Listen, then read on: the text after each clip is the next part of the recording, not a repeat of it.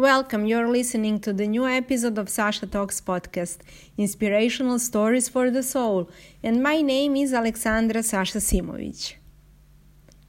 Do you know how to open your heart?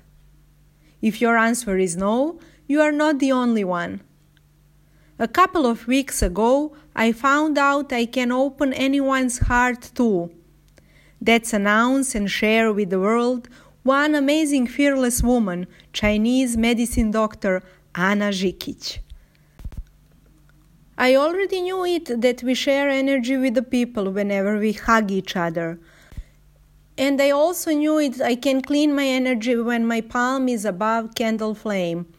Every time when we shake hands with someone, we don't touch just hand, but we have touched that person's heart.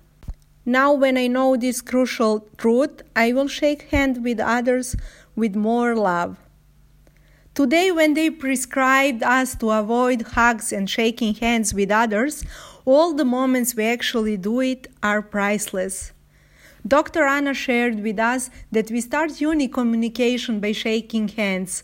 We actually touching important points on the meridians. Clear intention help us to communicate with others on the other continents. Also, we can send to them good vibrations and energies to cure their problems. I know we are telepathically connected.